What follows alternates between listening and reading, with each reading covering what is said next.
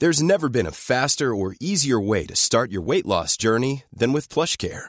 PlushCare accepts most insurance plans and gives you online access to board-certified physicians who can prescribe FDA-approved weight loss medications like Wegovy and Zepbound for those who qualify. Take charge of your health and speak with a board-certified physician about a weight loss plan that's right for you. Get started today at plushcare.com/weight loss. That's plushcare.com/weight loss. plushcare.com/weight loss. Planning for your next trip? Elevate your travel style with Quince. Quince has all the jet-setting essentials you'll want for your next getaway, like European linen, premium luggage options, buttery soft Italian leather bags, and so much more. And is all priced at 50 to 80% less than similar brands. Plus, Quince only works with factories that use safe and ethical manufacturing practices. Pack your bags with high-quality essentials you'll be wearing for vacations to come with Quince. Go to quince.com/pack for free shipping and 365-day returns. Hey, I need you to pay close attention to this message. It is not an ad.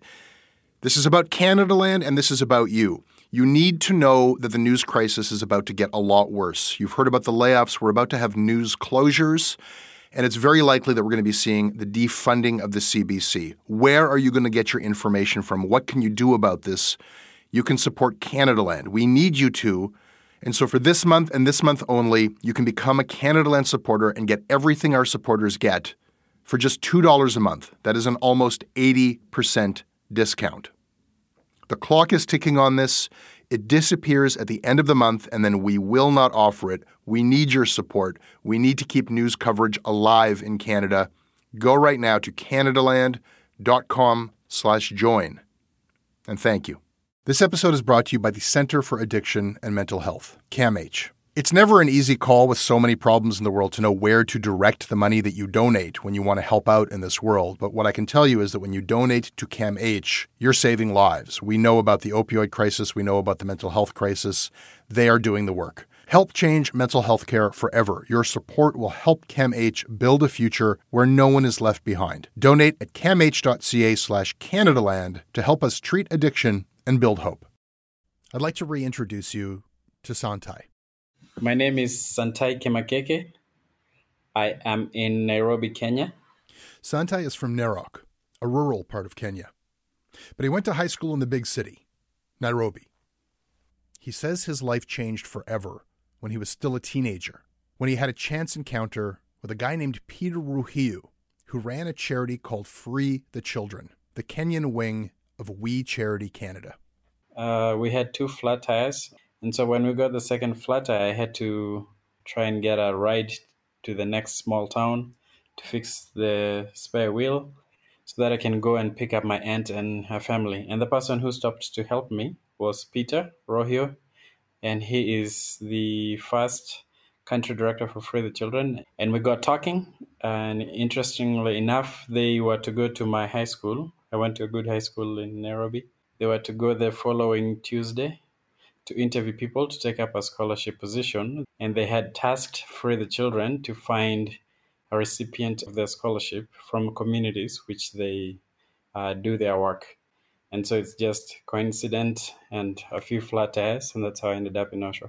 The scholarship took Santai all the way to Canada, to Ontario Tech in Oshawa. And that led to a job back in Kenya with Free the Children. He thrived there. Santai met his wife, Jody, at Free the Children. He rose through the ranks. His boss once called him a, quote, giant within the We Global team. When I left, I was Senior Director of Stakeholder Relations. It's like a government liaison position. In ranking, I would say just under the country director. Santai was also Mark Kilberger's right-hand man in Nairobi. Mark and Craig Kilberger, in one of their books, once praised Santai among employees that they considered the soul of Free the Children. Years after Mark Kilberger wrote that, he listened on the phone as another employee repeatedly threatened to kill Santai Kemakeke. I just don't give a fuck why Santai did that. I don't understand it. I don't understand it. Did you chat with him? No, because right now, honestly, if I had a gun, I'll shoot the motherfucker dead right now. Okay. So I don't know if I see Santa, what's going to happen, honestly. I don't know. Okay, well, Pete, maybe there was an error. I don't know what to say. I'm not sure. I don't even know how these things work, so... It's not an error. Honestly, I could call my guys tonight and take care of this guy. I'm not even joking. He's not going to jeopardize my life, your life, a lot of people's lives. Mark later accused Santai of being part of a plot to extort his charity, and Santai was fired for allegedly erasing a company laptop and other accusations. The charity called the police on Santai, who arrested and charged him. Santai in turn accused Mark Kielburger of serious misconduct, illegally transferring charity assets. Santai said that as a result of false allegations, his passport was flagged by the authorities, leaving him trapped in Kenya, half a world away from his wife and child in Canada, in hiding and afraid for his life. Santai knew about that recording you heard. He knew that a colleague had already threatened his life. In Kenya, it is common for witnesses to be eliminated in unrelated circumstances.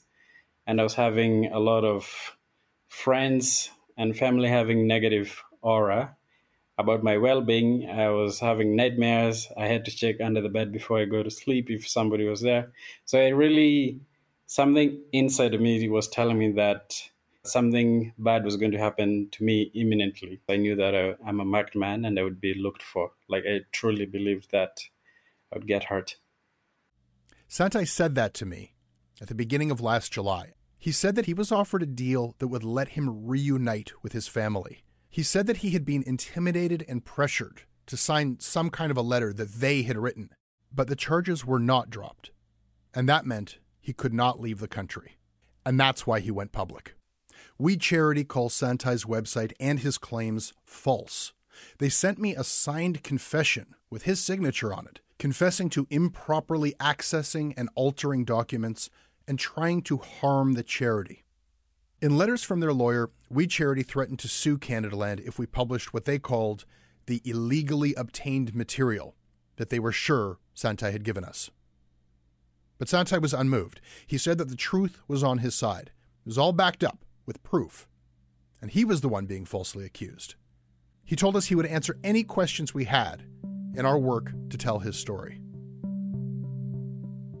And then things changed. Right after we published our first report about him, Santai wiped all of his allegations off the internet. He publicly apologized to the Kielburgers for the negative attention and for sharing incorrect information. He recanted the words that he spoke to me on the recording that you've been hearing. When his wife Jody saw that he had recanted, she DM'd me that she was shocked and confused. She called his disavowal a, quote, crock of shit, and she told me that Kenya's Department of Foreign Affairs is now involved. And then she stopped responding to me. I had one last interview with Santai at the beginning of July when he said he was in hiding out of fear for his life, but he wouldn't tell me who he was afraid of. I asked him if he could talk to me about recanting. What exactly had he misled me about?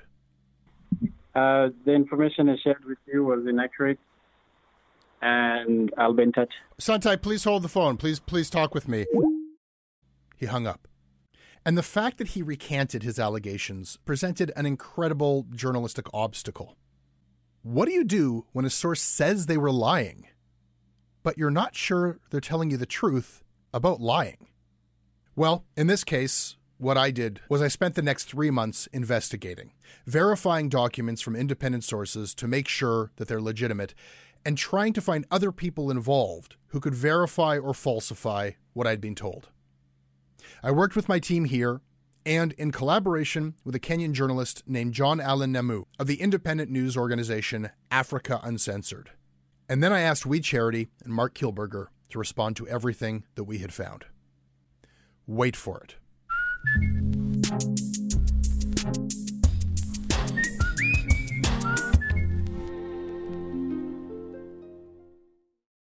This episode of Canadaland is brought to you by It's not quite 7,000 people yet. It's not a huge group of people. But you are, those of you who support us, a pretty powerful and influential group of people because the journalism that you funded this year rocked this country. More than any other year, the stories that we reported, the things that would not have otherwise been known if Canadaland hadn't reported them after lengthy investigation. These were international headlines. These were headlines in the New York Times. These were stories that touched our government at the highest level. And, usually this time of year, crowdfunding month, I talk about how a small percentage of our audience pays for our entire audience to get our stuff. I don't even know how I would quantify that. We're talking about tens of millions of people know about things because you funded it. We need you to go to canadaland.com/join. Have a look at our new site, have a look at the merchandise, have a look at what we want to do with your money, and support us. And this is an important part. Tell somebody when you support us. We have looked at this through the data. If you tell someone, it is akin to you giving us 50% more money. That's what it generates. If you already support us, this is a great time to tell the world why you support us. I'm going to do what I do every year at this time. I'm going to tell you what we plan to do if we hit our goals, what we plan to do with your support. I'm going to tell you what we want to give you, the stuff, the perks. We always kind of dream up some new things, and this year is no different. And I also have an announcement to make. I'm going to talk about maybe the project that we get asked about more than anything else. I've got some exciting news to reveal, and I'm going to get to all that. But before I do, this kind of missive every year, it's also a chance for us to kind of check in with you. And we do make this available to everybody. It goes out on all of our feeds because the people who support us, they want to know this stuff too often. It's where I check in and let you know how we see the work that we do and where we want to take it, and kind of make sure that it's aligned with why you're funding us or why you might decide to fund us. You may have been noticing some changes around here, and not just the theme song music changing or the artwork to this show, our new website, which you can go check out right now. That's just the aesthetics of it. We've been making changes here to our Monday show. And I want to just kind of explain a bit about how we've been thinking about it. And that's sort of how I like to do it. I mean, those of you who are funding us from the beginning know I don't like to say, give us money and then we'll do something. I like to kind of do it and demonstrate that we can do it and then tell you how we want to take it further. So we have been changing this show. Of course, this was envisioned as a media criticism show where we talk about the rest of the Canadian media. And we've been reflecting on that role because the media is in worse shape than I think it's ever been in Canada. The media is supposed to hold power to account. And I don't think there has ever been a time that I can remember where the media has been less of a factor in keeping power accountable, where the media has had less influence. I don't think that Justin Trudeau has much to fear. I don't think it's a partisan thing. I don't think Doug Ford has any reporters he really has to worry about. I think that some of this is Canadian stuff, that when there's a big crisis, everybody kind of falls into line, but it also is coinciding with the resources of media being just completely devastated. And it can get very easy to find fault with the media every week, and we will, and we do. And that's our core role, is to keep an eye on the media itself. But our thinking about the work that we do here has increasingly been that we don't want to just be in a position of talking about what is deficient with others. We want to fill in those gaps. And on this show, you have heard us reporting about the occupation at Landback Lane. Maybe you heard that here before you heard that anywhere else, before Carl Dockstader was arrested for his reporting and forbidden to continue that reporting. Our deep dive into the Epoch Times, a newspaper that may have shown up on your doorstep. That is something you heard about on this show. Our response to the pandemic, where we sat down and thought, all right, what is the very best we can do for our supporters here?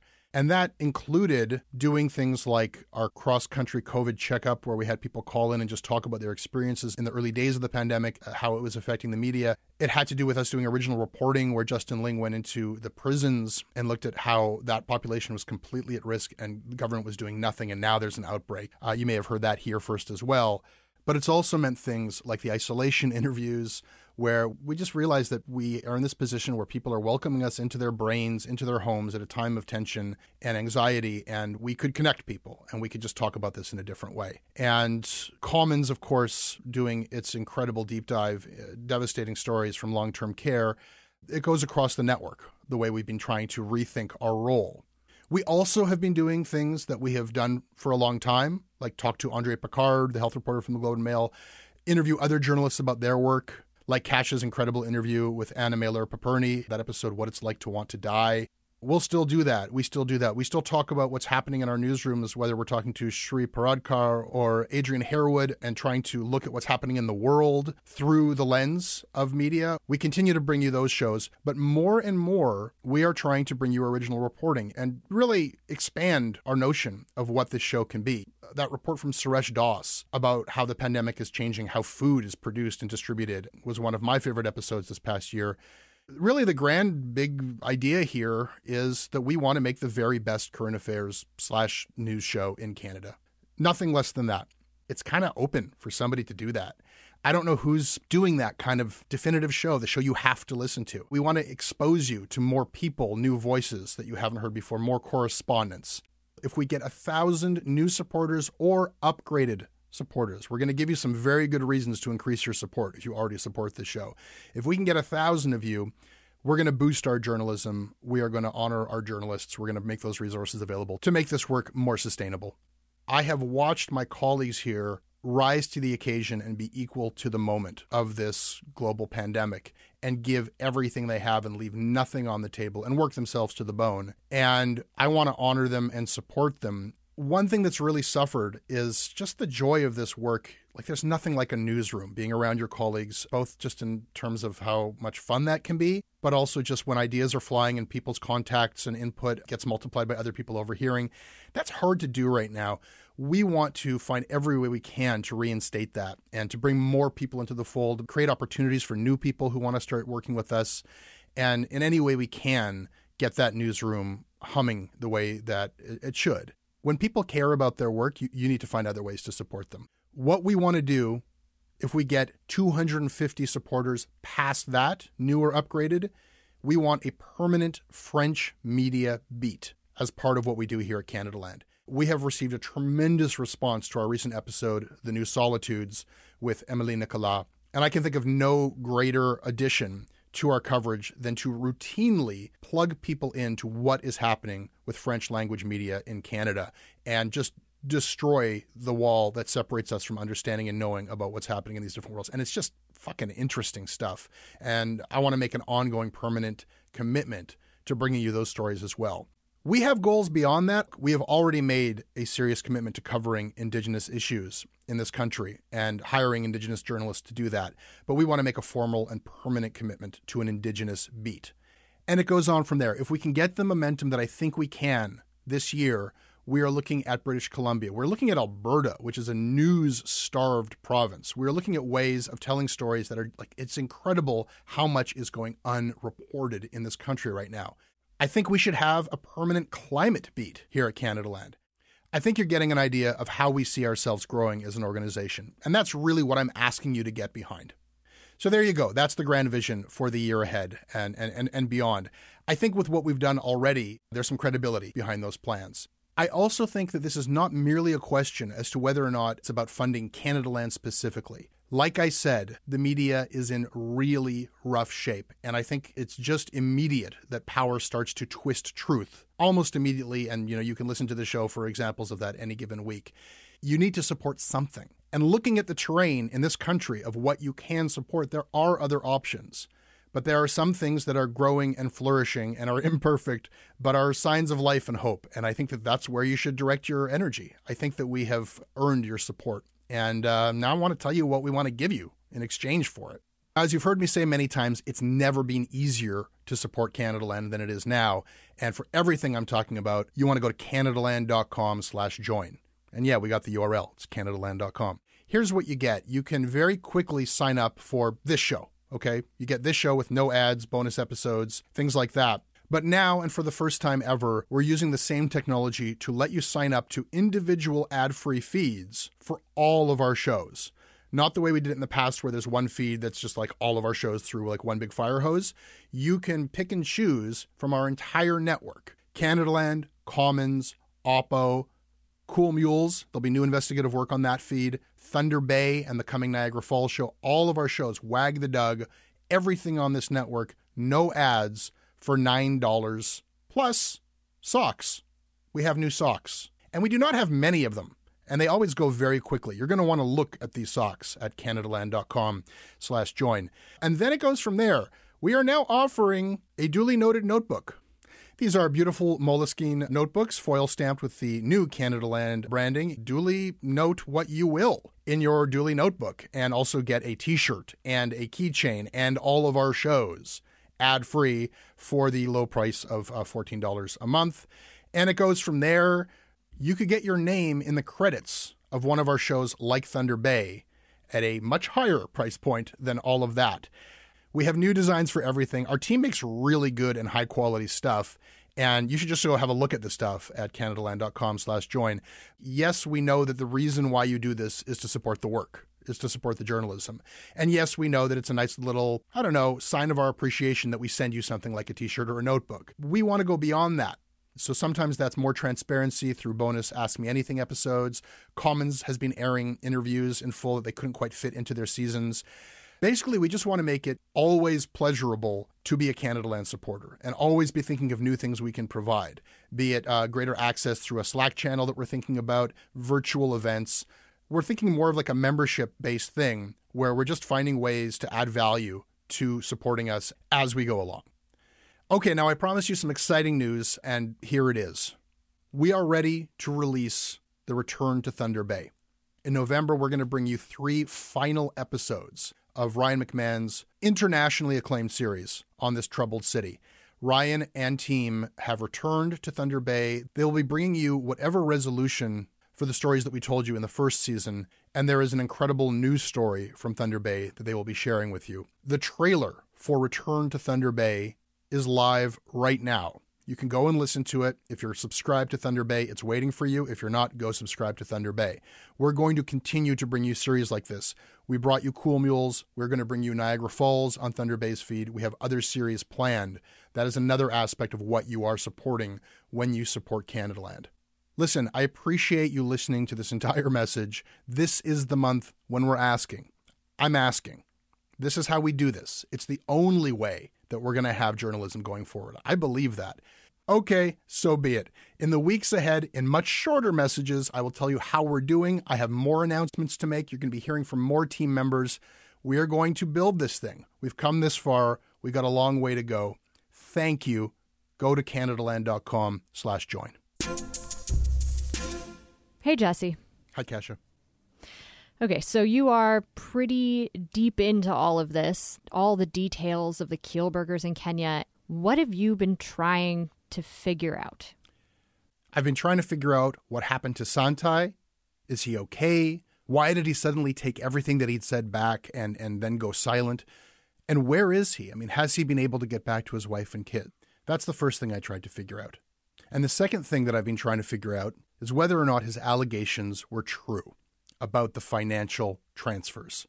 I mean, Kasia, these finances, these assets in Kenya, Canadians have been donating to charity in Kenya through We for decades. And that's not just in the past. I mean, because, of course, when Mark and Craig Kielburger announced to Canadians in September... we're going to be announcing today that we're winding down We Charity here in Canada. And stepping down and selling off their $50 million in real estate here in Toronto. Well, the whole point, they told us, was to keep the charity work around the world alive. We are going to be creating an endowment to help ensure that some of our most important projects can be protected. In a bunch of countries, but especially in Kenya. A hospital in Kenya, a college, high school. We wanted to make sure that we were putting children first. So that's what I wanted to know. Did We Charity in Kenya illegally transfer assets? How does someone like you here in Canada figure out something like that? With help. I was able to get a lot of original source material myself, bank records, private communications, contracts, quite a bit of stuff, actually. I interviewed a lot of people involved who had firsthand knowledge of these events. But Kasia, there's only so much that I'm going to be able to figure out about Kenya, a country I've never been to, from my desk here in Toronto during a pandemic. And just a lot of like local context and knowledge that I lack. So I found somebody to team up with.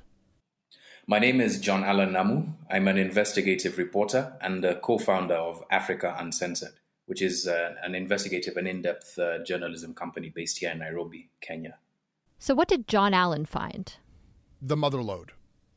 He came through with things that I would never have been able to get. John Allen has contacts in Kenyan government, in policing. He also helped me to understand the things that I had found. So this would not have been possible without him. And one last thing that I want to say before we get into this story and tell this story.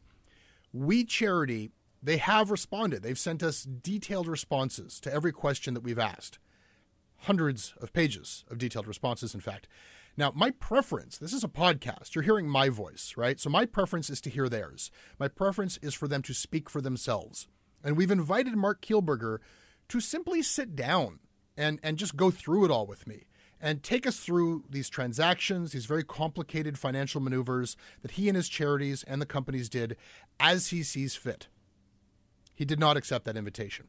So what that means is that it's my job, my responsibility, to sort through all of their answers and represent them as best I can. Now, obviously, for a podcast, that means a lot of summarizing, so I'm going to do my best. But if anyone wants more detail to hear in their own words, at length, what they said, you can find that in the article that is live right now on CanadaLand.com. Okay, so where does this story begin? In Kenya. In Kenya, at breakfast at a fancy hotel back in the summer of 2016. The person who at the time was running the NGO Coordination Board gave a big speech. Fazul Mohammed. What the NGO Coordination Board does is it regulates and oversees charities. And there are a lot of charities from all over the world operating in Kenya.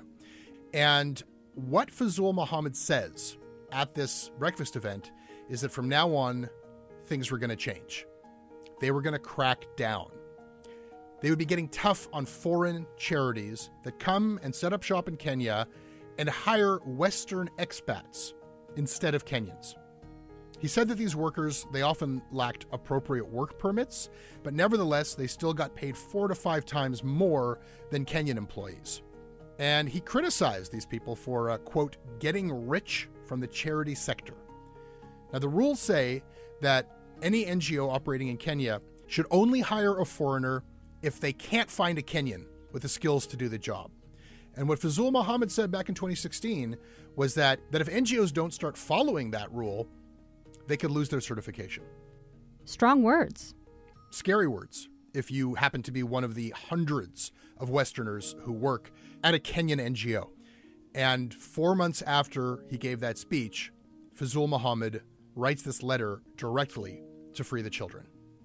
He wrote that the NGO board was rejecting their application for a work permit for one of their employees, a Canadian named Jody Collins, Santai Kimakeki's wife.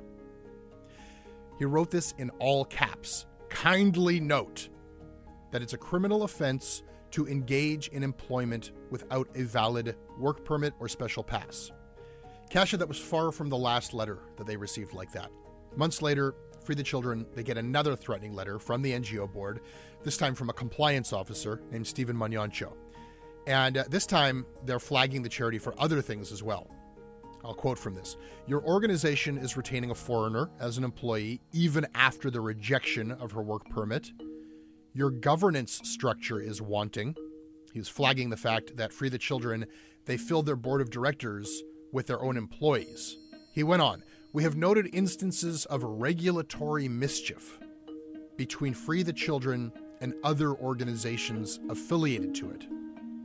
He signs off by saying, treat this matter as urgent. And it just keeps coming. The charity gets a letter from the NGO board's lawyer, also threatening them. The board notifies you of its intention to take legal action against you.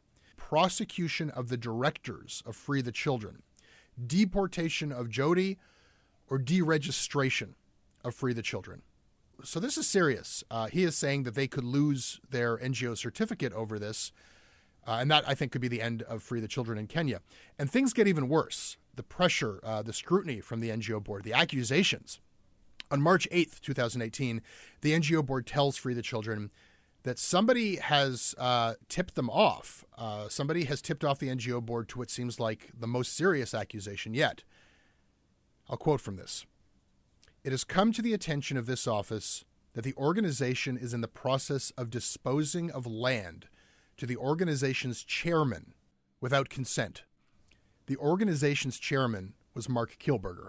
So, Kasia, this is one of the things that our investigation reveals, that there are all of these threats, and it's after Free the Children starts to get all of these threats that they begin transferring their assets. And by assets, I'm talking about the stuff you see in their brochures. The hospital they built, We College, a farm, high schools, all of these buildings and all the land that they own that are underneath these buildings. The movement of those assets out of their NGO came after the NGO board threatened and accused them and said that their charitable license itself was at stake. And where they transferred them to was to a private company in Kenya. And that private company then signed a trust agreement, a contract to hold all of those assets in trust for We Charity Canada. So think about this, Kasia. We have been hearing from the brothers Kielburger about how We Charity Canada is going to be giving everything that they have left over after this selling off process, after this winding down, to Kenya and other countries. And it turns out that over the last 3 years, they've actually been moving things the other way, out of Africa, out of Kenya, and into the beneficial ownership of We Charity Canada. Which is winding down. See? It's just that simple. So what does the NGO board end up doing about all of this? Nothing. I mean, it's weird. Here's John Allen to explain this. There had been correspondence fairly early on, 2016 onwards, where the NGO board seems to be investigating Free the Children. And these complaints kept on coming up and then subsiding and coming up and then subsiding. Because, for instance, in one instance, they talked about the movement of these assets, right? But then they'd go quiet after a while. There was no documentation stating why. So these guys would be investigated, then cleared, then re-investigated, then cleared. So what you see in the file, the NGO board's file on Free the Children that John Allen obtained for us, 1,000 pages of files, there's this pattern. It's a pattern of detailed accusations, strongly worded and specific threats. And then the next document is like, everything is in order, Free the Children is compliant and in good standing, everything's fine. And Kasia, what you don't see in the file is the part in between that would explain how the NGO board's concerns and allegations were dealt with or satisfied. I mean, there's one instance concerning the transfer of vehicles where you see that process of how they ask for permission to transfer the vehicles and they provide all this documentation and then they're given permission. But with all the land transfers and the building transfers, none of that. Long story short, there's something there in the relationship between the NGO board and Free the Children that I found a little off. And, just having spoken to some of the people who worked or consulted for the NGO board, that specific file was very, very closely guarded, right?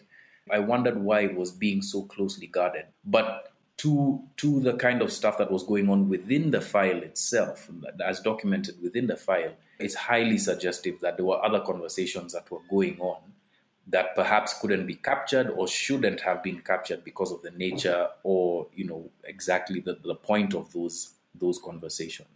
So what does he mean, other conversations?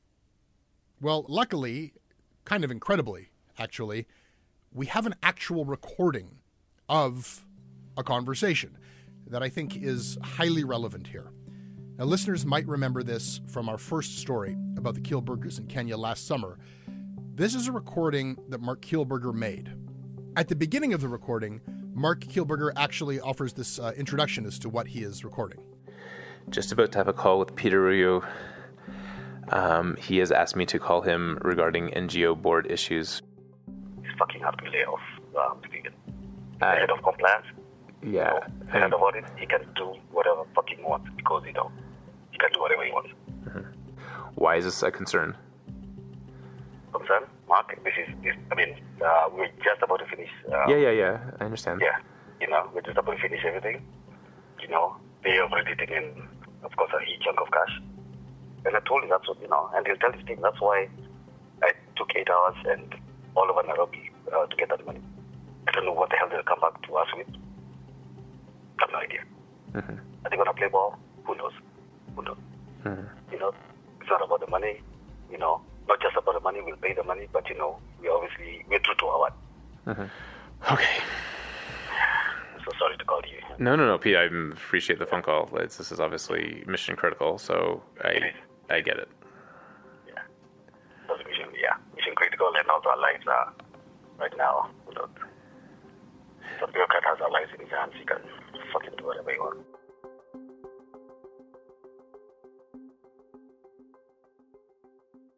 So what am I supposed to make of all that?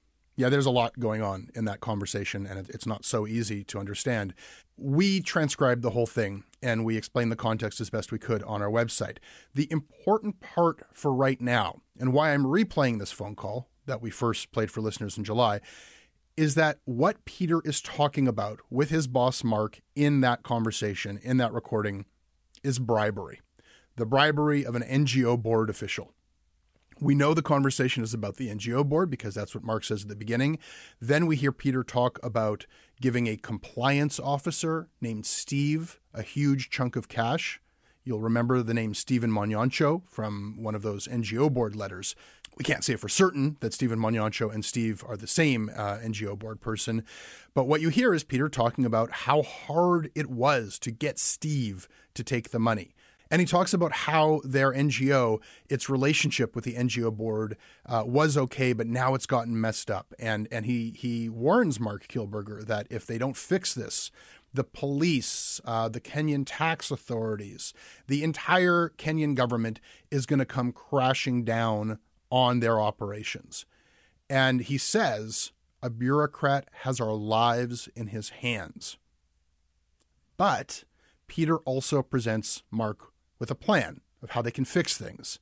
Peter says, he'll set up another meeting with the NGO board and Mark will attend. That's Peter's plan.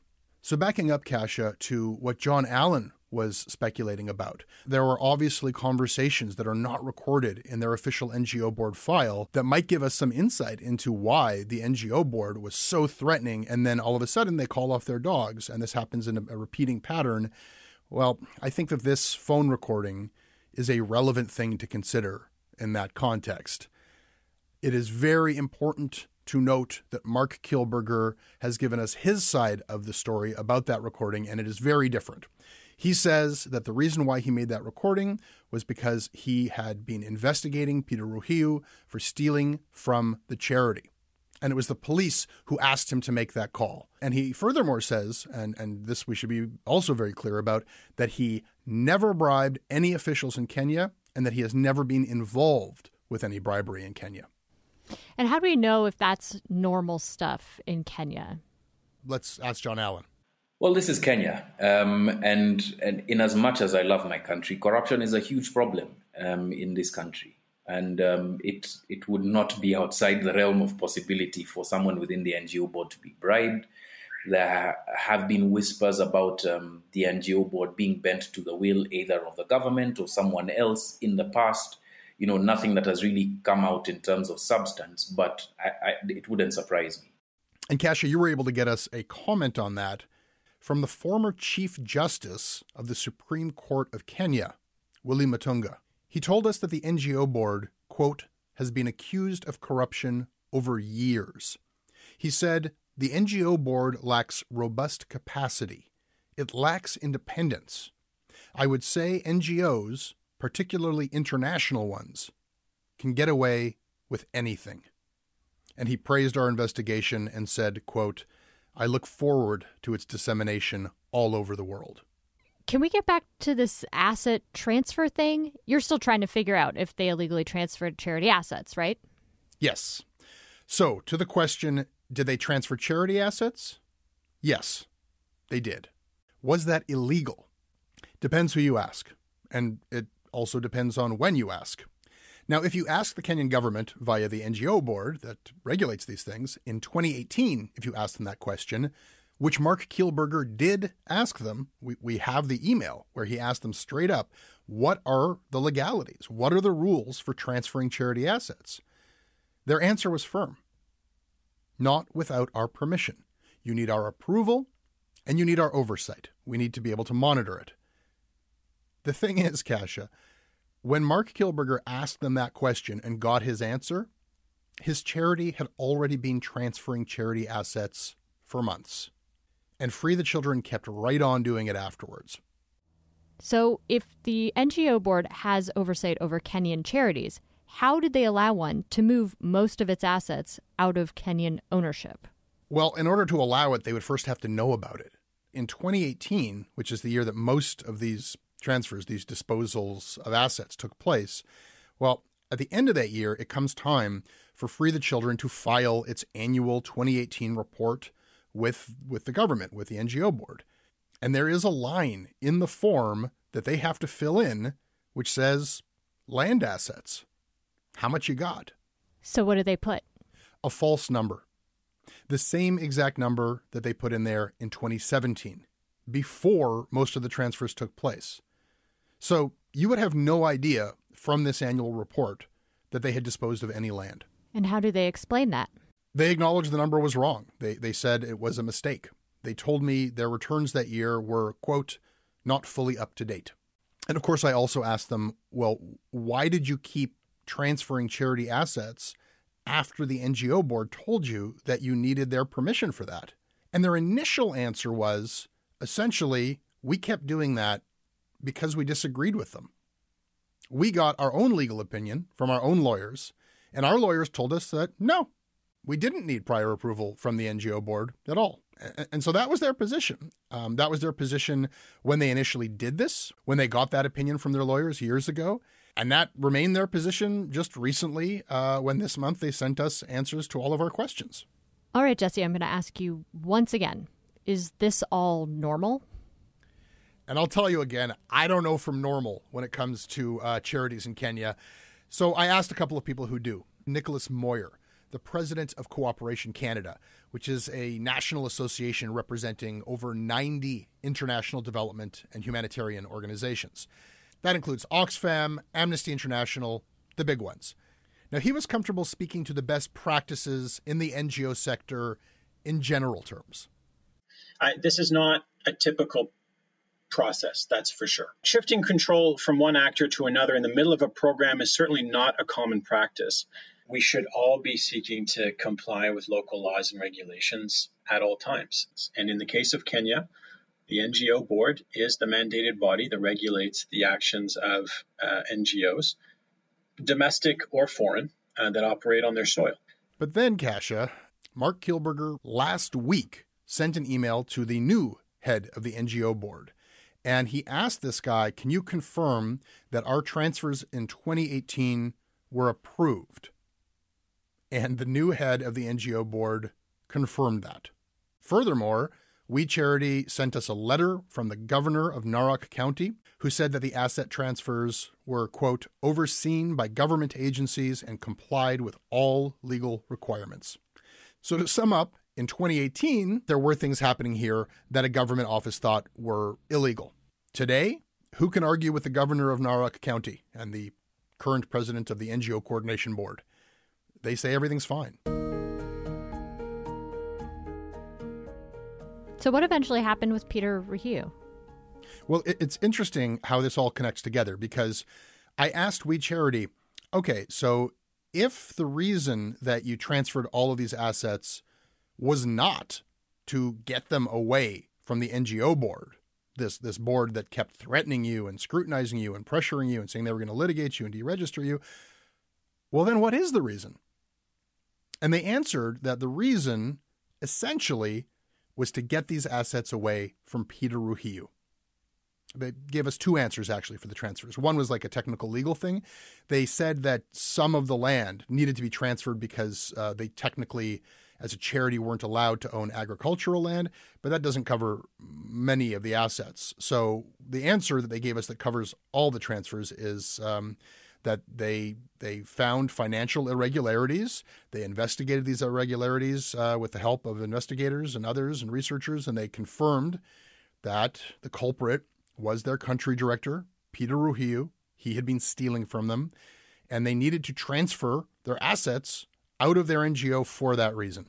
Why not just fire him? I mean, they did eventually, but not for months.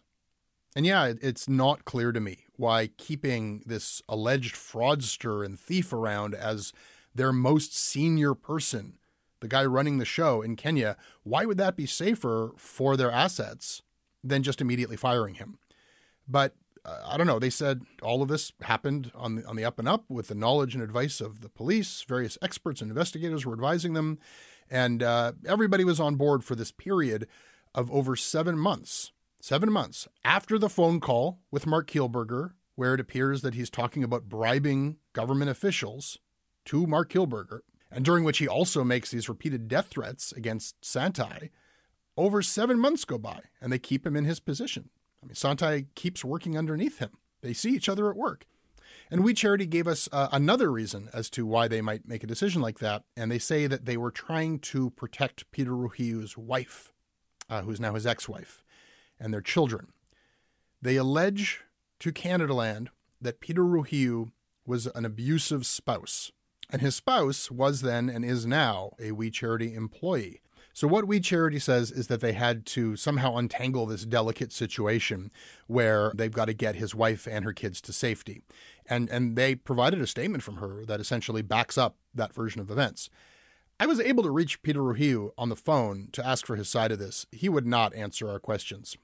And I don't know what to tell you. I mean, just sticking to the facts, a number of the asset transfer documents have Peter Ruhiu's signature on them. So if they were moving charity assets to protect them from Peter, well, that's something that Peter helped them with for some reason. And as for what's happened to him personally since, I mean, to summarize it, they investigated him. They say they confronted him with irrefutable evidence and that he confessed on the spot after being presented with this evidence. And he just decides before criminal charges are laid against him, no civil suit, the evidence compels him to just return the funds. He does end up getting criminally charged. His wife divorces him, takes their kids to Canada, and that is where she is now. Now, Kasia, at one time, Peter Ruhiu told a very different version of these events. And if people want to read about that, it is covered in detail in our story on the website, where you can also read about these text messages sent from Mark Kielburger that we have obtained, and they concern the effort to get Peter Ruhiu arrested. These are pretty disturbing documents. We have them. We have We Charity's explanation for the meaning of them, and that is also on the article that you can find at Canadaland.com. That it? I mean, it goes on and on. There's a whole other thing about who Peter Ruhiu returned this allegedly stolen money to. We obtained the bank records, and they show that he didn't return this money to the charity. He didn't return it to Free the Children. He returned hundreds of thousands of dollars to a company owned by Mark Kielburger. We Charity says that the reason for this is that it was this other company that paid for the investigation into Peter Ruhiu and other related expenses, so it had to be paid back. And anything left over, this company was holding in trust for the charity, and the company was one of their social enterprises. It wasn't Mark Kielburger's personal company. You can read about all of that on our website as well in the article. Besides denying any wrongdoing, how has We Charity responded to you? Well, after we sent our questions, we got another letter from their lawyer. The word caution was in there. And then something happened half a world away. Somebody approached our colleague at Africa Uncensored, John Allen. John Allen agreed to talk to this person. And in that conversation, he comes to understand that this person claims to be working on behalf of Mark Kielburger. Then the guy hands John Allen papers, and it's the list of questions that I had sent to We Charity and to Mark Kielburger, unpublished questions. And what this guy suggests to John Allen is that he should seriously consider killing the story that he's been working on with us.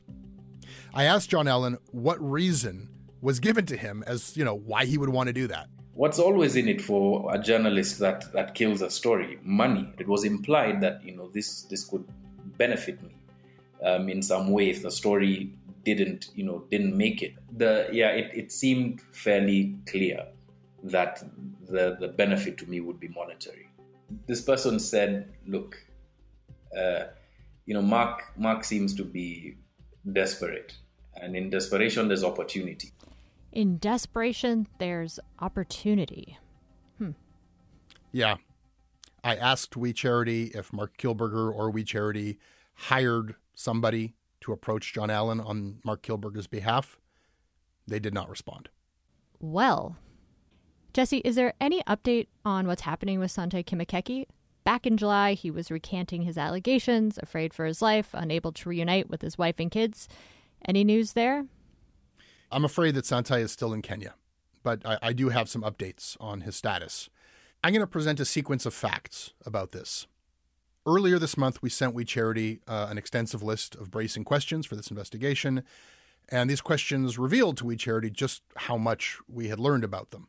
After that, our colleague in Kenya, John Allen, he hears that Mark Kielburger, after receiving our questions, is in Nairobi. He got our questions, and he got on a plane during the pandemic and flew to Nairobi. We Charity sends us a new statement from Santai. He's recanting the things that he told us once again.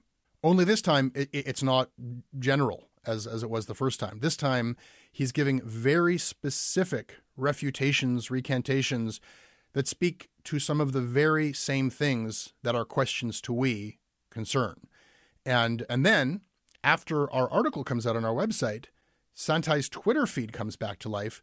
And now that our article is out and its contents are public knowledge, Santai is going kind of point by point and saying, I recant what I told you about this. I wasn't being honest with you about that.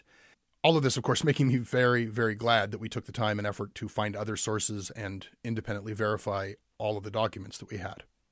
Anyhow, there was one final fact in this sequence of facts. And that is that we learned that the criminal charges against Santai Kimakeki were being withdrawn.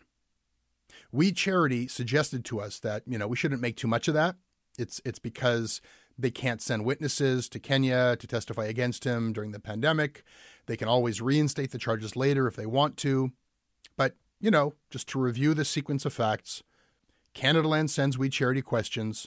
Mark Kielburger goes to Kenya. Santai doubles down on his discrediting of himself, and then the charges against Santai were being withdrawn. And what can I say? I truly hope that he is reunited with his family soon. I'll tell you the truth. I'm not sure we succeeded in boiling this all down into a straightforward narrative. Well, this is the We organization, Craig Kielburger himself called their structure a labyrinth.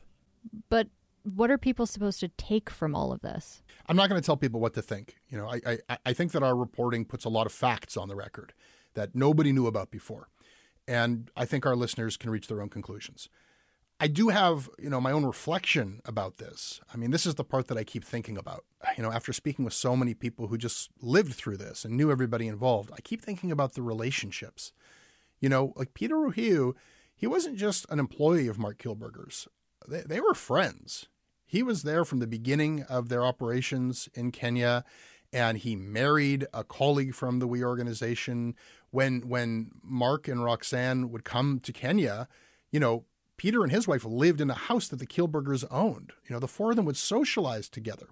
And it extends to Santai as well. Like Santai, from when he was a high school student, that's when he first gets involved. They are involved in his scholarship. They give him his job. He also marries somebody in the organization.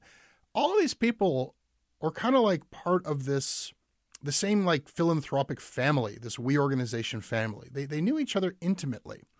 And when you talk about Peter and Santai, you're talking about guys who worked for a charity. You're talking about husbands. You're talking about dads. You're talking about guys with good jobs, careers. Neither of these guys had a criminal record. And then both of them, independent of one another, are accused of committing these crimes. Crimes against Mark, crimes against the charity. Peter decides to become a thief. Santai decides to get involved in this extortion attempt. That's the allegation. And it doesn't go well for either of them. They both end up losing their jobs, money. They both end up separated from their wives and children. And nobody has really explained to me in a way that makes sense why they would do that. Beyond simple greed, how did they become criminalized? Why? Why would they risk everything and commit these crimes? And maybe they did, or maybe one of them did. But any way you look at this, from the point of view of any of these people involved, this is a story about an extraordinary level of betrayal. And I got to say, in the We Charity version of this story, I mean, maybe this is just to state the obvious, but in that version of the story, the bad guys of the story are both black Kenyan men. And the good guys and the victims are all white Canadians who came to Kenya to help. You know, Kasia, I think we've reached the end of at least the part of this that we're going to get to today. I do want to leave our listeners, because you and I just learned that there is a small news development that has hit just as we were finishing this episode. The NGO board, they issue this official statement to the press about Free the Children. They will soon be taking a look into some regulatory and governance matters about Free the Children, including their assets and officials, in view of new information. And what we confirmed elsewhere is that this is happening because of press attention. This is happening because of questions that we sent, possibly questions that other media sent.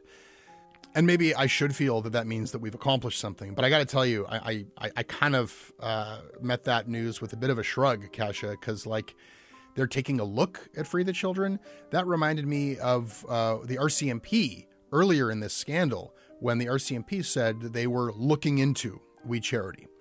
They were not opening an investigation into We Charity. They were looking. I am not the only person who is a little bit nonplussed by that. Mark Bloomberg, who is a charity lawyer, he's with the firm Bloomberg Siegel LLP, he said on Twitter, "At some point, we will realize a public inquiry is needed to investigate the operations of We Charity." Thanks, Jesse. Kasia, thank you.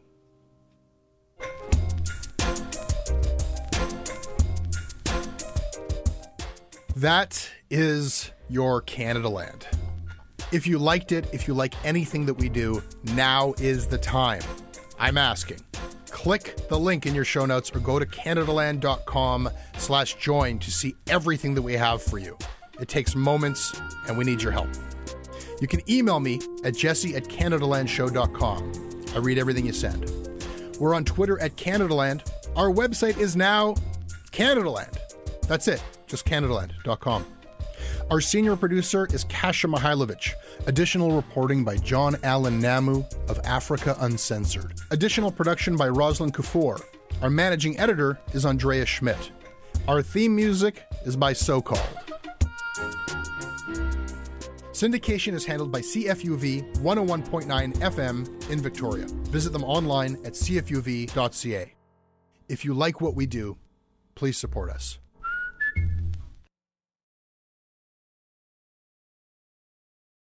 Hey, I need you to pay close attention to this message. It is not an ad.